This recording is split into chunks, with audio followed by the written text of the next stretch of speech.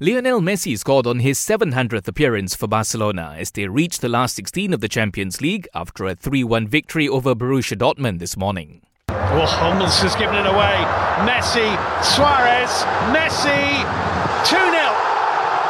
Luis Suarez opened the scoring before Antoine Griezmann completed a comfortable victory for the hosts. England winger Jadon Sancho pulled a goal back for Dortmund, who faced Slavia Prague in their final Group F fixture as they bid to join Barca in the knockout stage. Elsewhere, Ajax and RB Leipzig also progressed.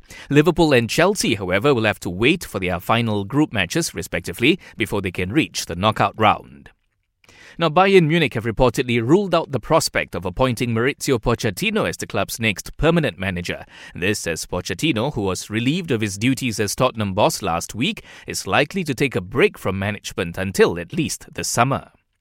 And over at the SEA Games, our men's and women's floorball teams have ended their losing streak after 2 matches when both squads defeated Indonesia 8-2 in round 3.